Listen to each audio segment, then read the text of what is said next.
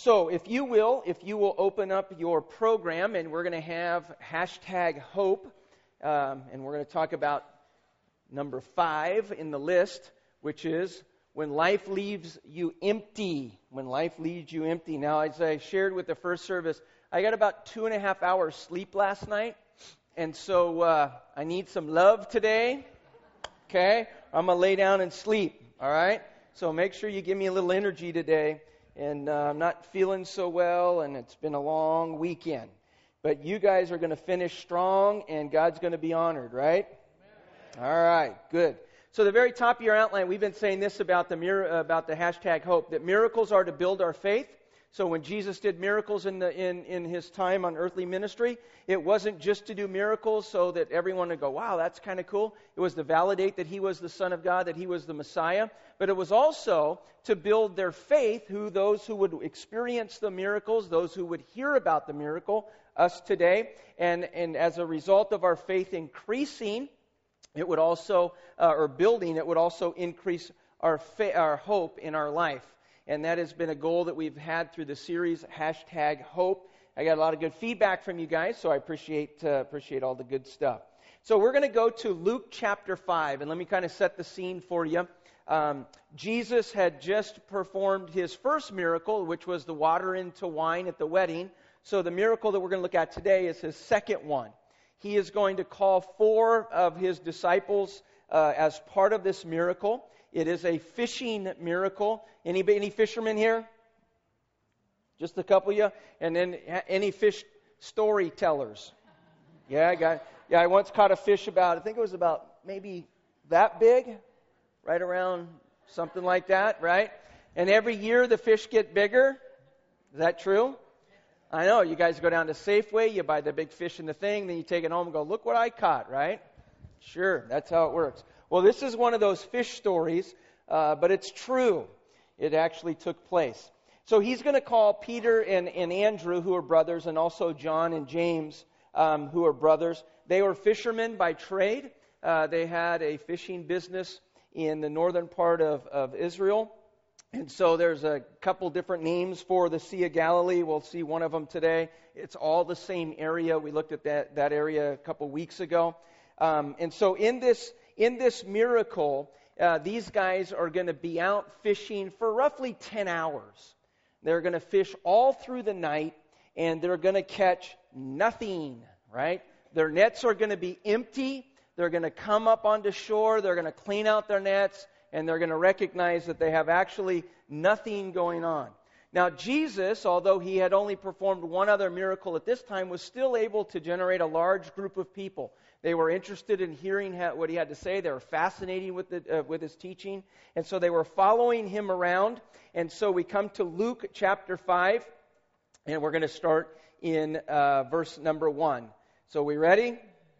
All right. One day as Jesus was standing by the lake of Gennesaret, so that's also the Sea of Galilee, and there's several other names, same area, with the people crowding around him and listening to the Word of God. So he was teaching the Word of God. There's this large group of people who are around him. Verse 2, he saw at the water's edge 2 boats left there by the fishermen who were washing their nets. Verse 3, he got into one of the boats, and the one that belonged to Simon, who would be Simon Peter, and asked him to put it out a little way from the shore. So here he is. He steps in the boat. It's sitting on the little sandy area. They push him out a little way from the shore. He sits down and he begins to teach the multitude, the crowd of people that had been following him. And so he sat down and he taught the people from the boat. And so, as I said, Jesus was able to attract at this point, even though early in his earthly ministry, a very large group of people. And so there are several reasons I'll just throw out, because people always ask, well, why did he go into the boat? What was the reason? And we'll get into the real reason. But some people say that water reflects sound better than dirt. Dirt has a way of absorbing sound. And so perhaps he went out into the water so that it would echo off the water and it would filter into the larger group of people. That's a plausible. I actually think that there's a deeper meaning to it. I think that he's going to call 4 of his disciples who are fishermen. And I think he's going to use the boat as an illustration, which I'll share with you today. And he's going to use it as an illustration, and he is going to go out and he is going to wow them for something that they were unable to do because they had fished for roughly 10 hours and caught nothing in their nets that night. Verse 4, when they had finished, and we're going to come back to each of these, but we're just setting it up here. When he had finished speaking, he said to Simon, "Put out into the deep water and let your nets down for a catch." And so remember, they had already fished for 10 hours, all right? So now he's telling them, hey, go back out, let's go fishing. Verse 5, Simon answered, "Master, we have worked hard all night and we haven't caught" what? Anything. Our nets are empty, right? Have you ever done that? Have you ever worked and worked and worked and worked and tried and worked and tried, and you pull in your nets and they're empty? You ever done that? Sure, absolutely, right? In many areas of our life, not just out fishing, but in many areas of our life where we go out and we work and work and work, it just doesn't seem to move forward. We give it our best shot. We study, we try, we read the books, we go to the conference, we go to the counselor, we do all the things that we're supposed to do, and it doesn't work. And we're like, man, why is it that I keep pulling in my nets and there's absolutely nothing in there? And so then I get a study partner, and then someone recommends, well, work harder, not dumber, or however that phrase goes. And you just keep working, right? So you guys got the same memo I got from that time management class, right? So anyway, it was somehow you work smarter, not harder, and, don't hang out with dumb people while you're working or something like that. And it doesn't work. And at the end of the day, you go home and you're like, man, Lord, why is it that I keep pulling in my nets and there's nothing? Well, today's miracle really is all about that. And actually what we're going to see, they're not disciples at this point, but we're going to see them take 4 steps of faith that I believe is something that we need to do. And there's a huge, huge lesson in here. And there's all kinds of little subtle nuances to this miracle that we'll point out as we kind of pull through this thing. And I think it's a very cool story. So did we read verse 4? Let's go to verse 5. Simon answered, "Master, we've worked hard all night long, but because you say so, I will go out and let the nets down." Verse 6, when they had done so, they caught such a large number of fish that their nets began to break. Right? That's a lot of fish. That's not a fish story. That's the real deal. Verse 7, so they signaled to their partners, that would be James and John, and in the other boat, "Come on over and help us out." They filled up both boats so full that it began to sink. Right? And so here is a little cool thing in your outline. They caught more in 10 minutes than they had caught in 10 hours. This is what's called the miracle of acceleration, where God speeds up the process. When you understand the principle of the miracle of acceleration, you don't worry about timing. God can do more in 10 seconds than you can do in 10 years. God can do more in 10 seconds than we can do in 10 lifetimes. And that is a miracle here, where these guys go out and they fish all through the night, they catch nothing, and we'll see in a moment, they allow Jesus in the boat, they allow Him to give direction, they recognize that they're weak, they recognize what they're doing isn't working, they believe that He's going to change it, and in just a matter of a few minutes, they fill up all their nets, get their other buddies over here, their boat, fill their boat up, and they both go paddling into shore, and the boat begins almost to sink. And the blessing is, and the miracle is, when Christ is in the boat, He can do more in 10 seconds than we can do in a lifetime. And that's what we need to kind of hold on to, and we'll work our way through this whole thing. So there are 4 steps in which the soon-to-be disciples take. So, steps to take when I am hopeless, or when I'm in a hopeless situation. You feel like it's empty, you feel like you're just not able to get anything in your net. Number 1 in your outline is I need to give Jesus complete access to my life. I need to give Jesus complete access to my life. In verse 3, going back there, So the difference between empty and overflow is Christ in the boat. And here's what we find in verse 3. He got into the boat, and he began that belonged to Simon Peter, and he asked them to push him out from the shore, and there he sat down and he began to teach them. And so this is the starting point of your nets being filled. And it's kind of an interesting thing, as we're going to look in a moment, what the actual boat represents in their life. But when we get Christ into our boat, that is where the blessings begin.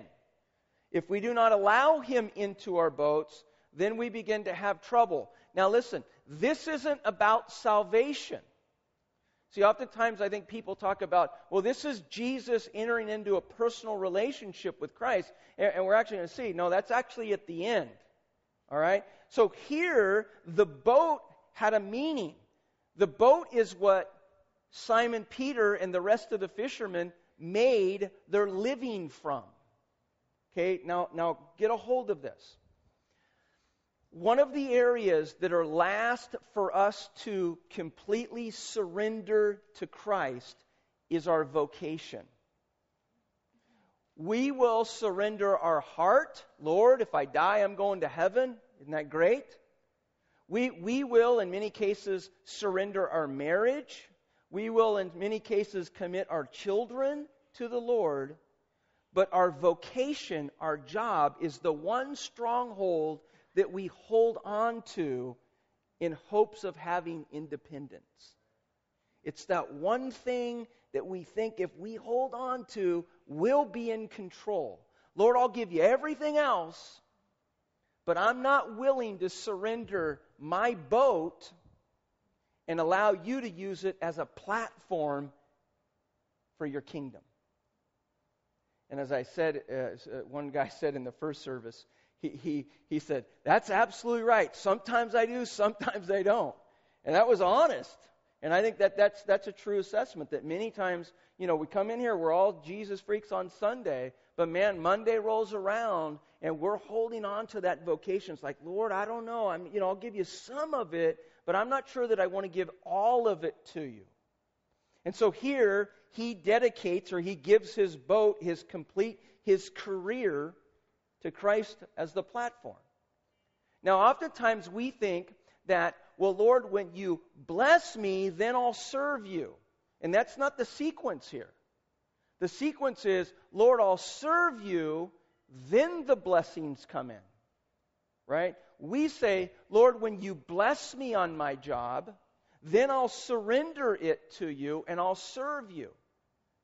But that isn't the sequence in which it goes, and certainly Matthew chapter 6 isn't speaking of that, in Matthew 6 verse 33 in your outline there, but seek, what's the word?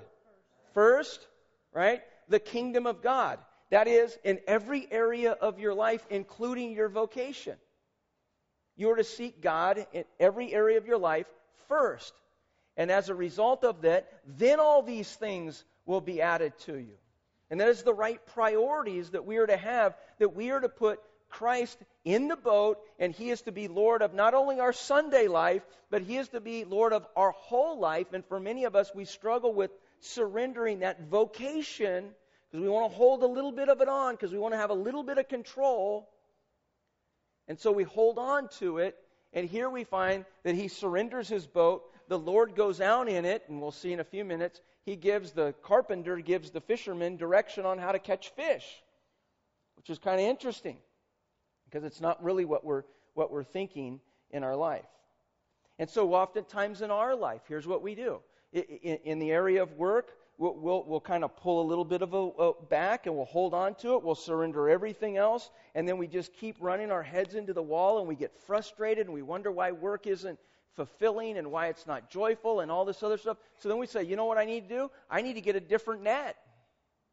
I just got to go find another net. I got to go find another fishing partner. That last fishing partner, not so good. I got to get a different one. But unless you're willing to surrender all of the vocation, you will always pull your nets up empty. It's not your job that's causing you a lack of fulfillment. It's your relationship with Christ that is your lack of fulfillment. A change of venue isn't always the answer. A change of heart is always the answer. Right? And so we see here that he's going to just surrender. He's going to give him access completely to his life. Number 2, the second thing is I admit that my efforts aren't working. You ever do that? Did I tell you I was tired? Verse 4. When he had finished sleeping, he woke up his congregation. When he had finished speaking, you guys are quick. So, he said to Simon, "Put out into the deep water and let down your nets for the catch." And Simon Peter answered, "Master, we have worked hard all night and we haven't caught anything." Right? Anything. And again, here is kind of the interesting dialogue. This is the carpenter, Jesus, remember that's kind of what he's known for, telling the fishermen what to do. It's a little humbling, isn't it? Because you would say, if you were a fisherman, you would say, "Excuse me, I know fish, you know wood. All right? Go carve something, I'll catch something." Right? That's how we would do it. Why would we think he would know our profession? And so what do? We keep trying, and it doesn't seem to work. So we try harder. Then we go through that whole thing, working harder, not smarter, and whatever else that phrase goes. So what's the cause of it in your outline? There are 3 reasons why I don't admit that it's not working. Pride, stubbornness, anybody? And fear. Pride, stubbornness, and fear. Pride that's that holding on to it. I'm not willing to surrender it completely. I want to hold on to it. Stubbornness. Just keep on trying. Someone said this. I thought it was actually kind of a cool thing. He says this. He said, "Yesterday's success will keep you from succeeding today." That's good. Because oftentimes what worked yesterday does not necessarily mean it's going to work today. It means it worked yesterday. Right? When you think about that in the Scriptures, Moses leading the children out of Israel, it was a 2-week journey. Took them how many years? 40. Not very quick learners, right? They come to a point in their life where they run out of water, and God told him, "Hey, just strike the rock with the rod, and water will come out."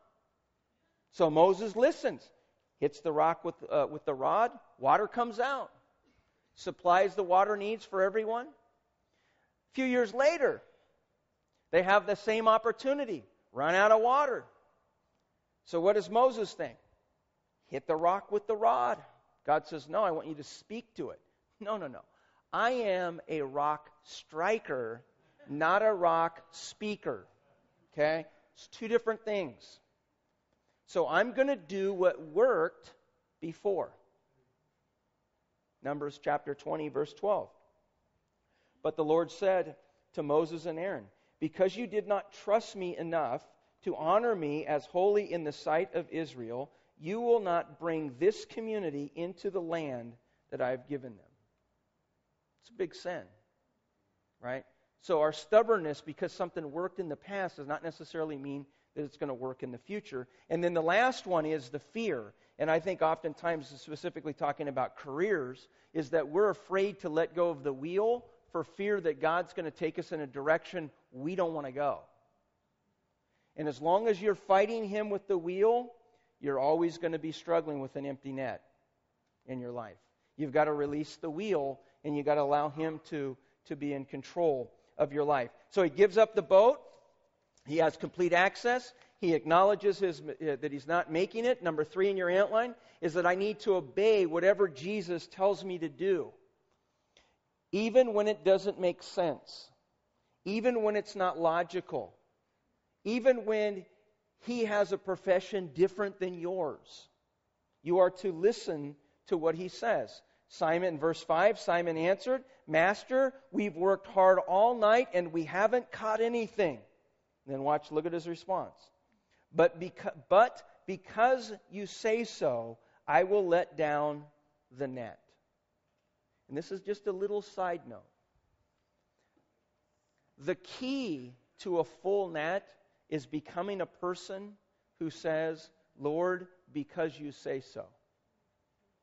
If you resist and you push back and you fight him for the control and you're not willing to give him the boat, then your net is going to be empty more often than it's full.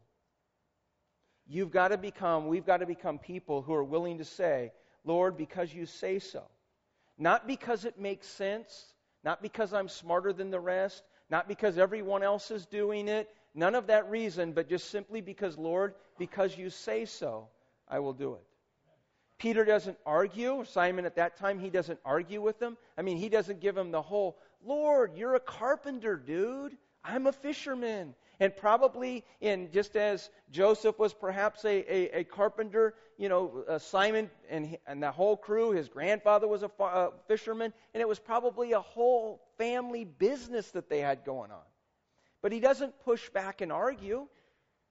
He doesn't push back and say, Lord, I just seem to know more than you do about fishing. He doesn't delay. And I think oftentimes we do that. The Lord speaks into our heart about what we need to do. It's like, Lord, I'm going to have a little committee, right here between my ears. And I got 8 people right now. I'm going to invite the 9th one into my committee. And we're going to have a little prayer time. There's no delay. He launches out. He just heads out. There's not a delay in his obedience. He's obedient, and as a result of him being a person who says, because you say so, Lord, he is completely blessed so much that he has to invite his buddy over in a boat, and they fill up his boat as well. So here's where we struggle with. We want step 4, and Jesus say, no, first you got to do 1.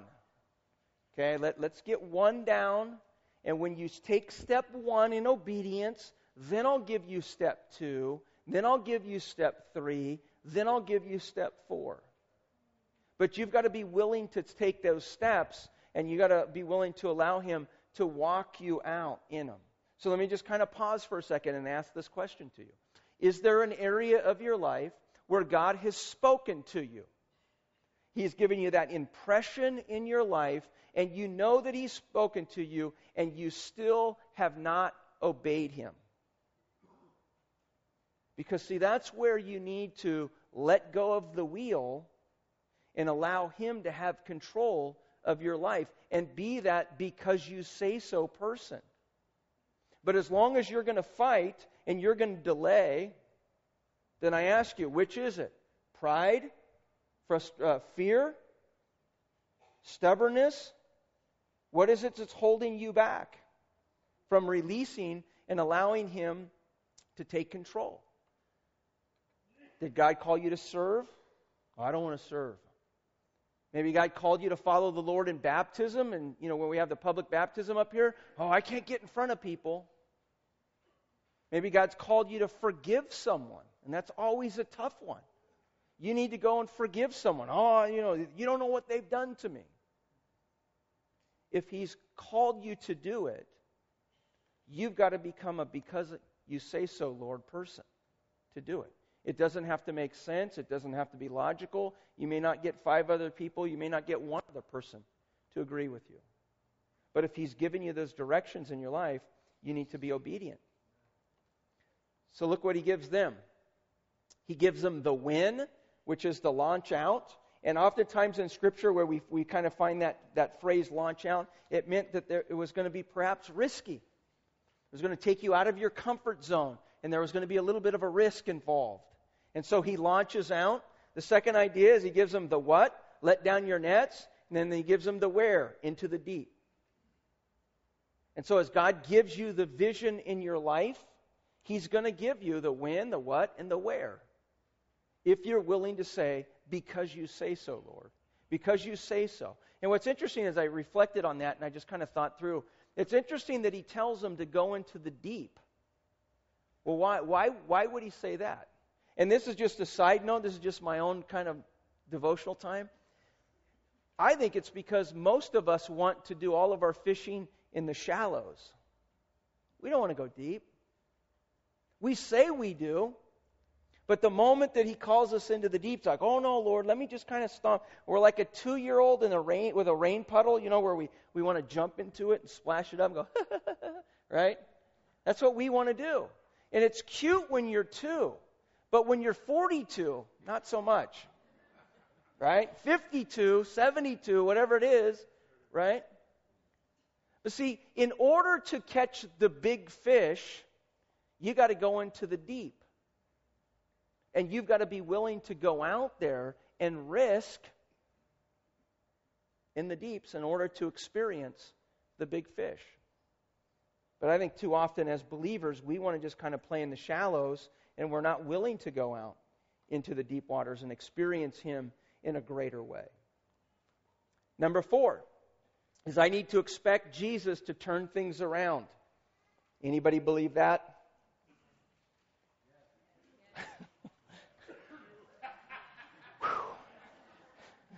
Next week we're going to talk about the power of a sovereign Lord. Let me ask you again, I'm sure you're taking a nap. How many expect Jesus to turn things around? Oh, yeah, okay, good. That made me a little nervous, right? So he goes from an empty net to a full net, and he changed things around. Now get this, okay? This is kind of a cool thing. As we've watched in the miracles of Christ, Christ had power over the natural law. In this case, he has power over nature. He's able to direct fish to swim into the nets in which the fishermen were fishing with. Okay? So that miraculously they would haul up a boatload of fish. Right? So he had the ability to direct those fish to go into those nets. You got that picture in your mind? Okay, now, why is it so hard for us to believe that Jesus could direct us vocationally to a place that He wants us to go? Why is it so difficult for us to believe that He could direct us and guide us financially in our life, relationally in our life, giving us wisdom and discernment in raising kids in our life? Well, why is it that we can read the miracle and go, wow, that's cool.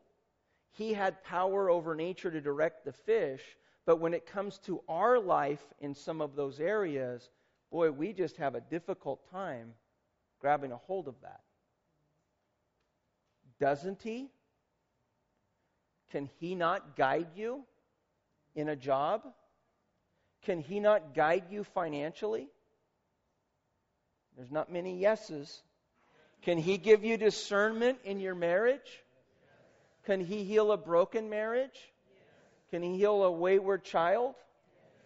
Absolutely. Right? And so there's just this little subtlety, nuances in the miracle that if you just kind of pause and just kind of take in, it's kind of a cool thing to think about. Just as we looked at Jesus walking on the water, which was the very thing that the disciples were fearful of in the boat, He was walking on top of their troubles, right? Our problems are under His feet as He walked across the water. Here He supernaturally guides the fish into the net in order for them to have this huge catch, and He can certainly do it in our life as well.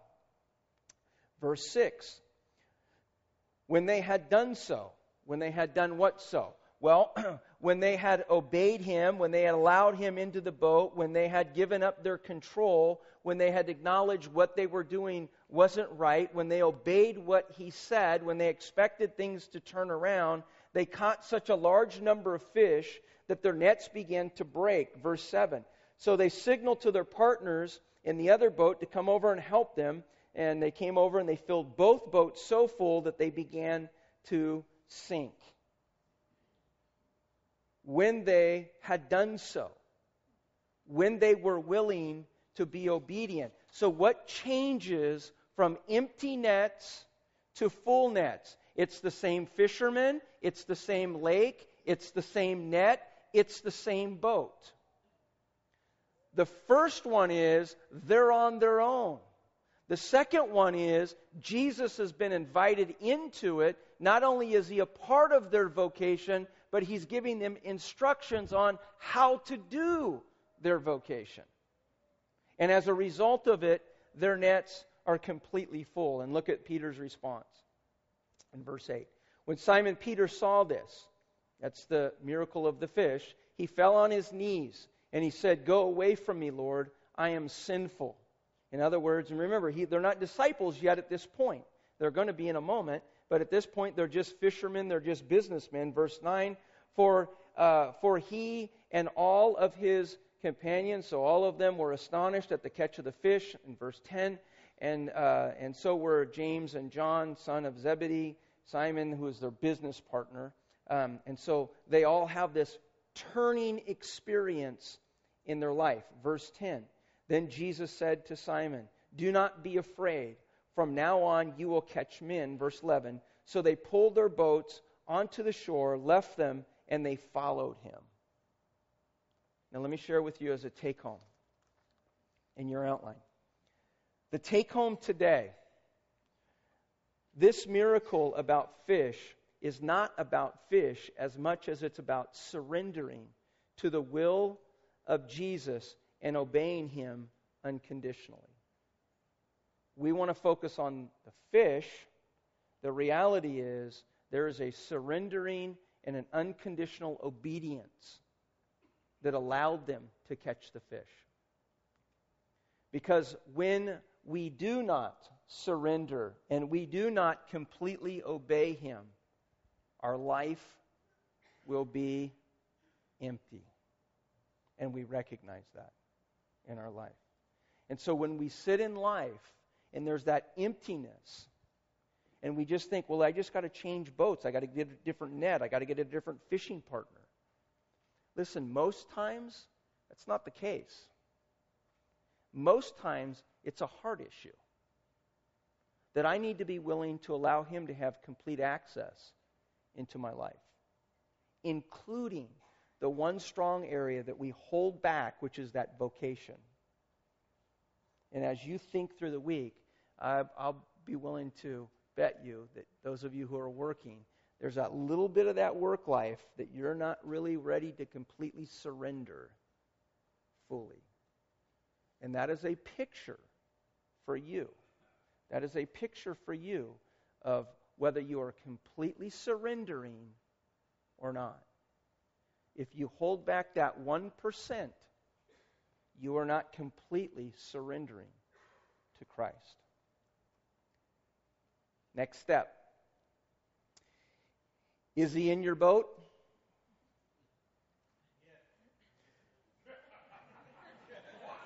We're going to get in that guy's boat.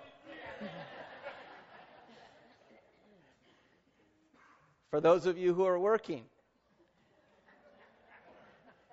is he in your boat on Monday? I'll take you at your word, and I'll challenge you. Is he Lord of your work? You think through that, and I would be willing to bet the majority of us here, he isn't. There's that area that we're holding back that we want to be in control of because we're fearful of living our life like this. Hands up, I own nothing. And that is a scary feeling to live that way. But as long as you live like this, your net will be empty.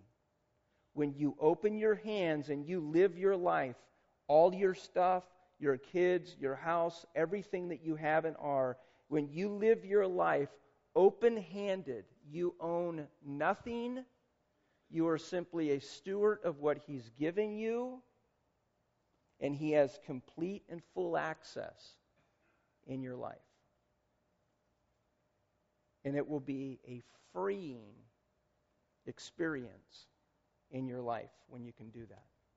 And your nets will be full. so much that you'll have to invite your friends over or me to share in God's blessings in your life. Let's pray.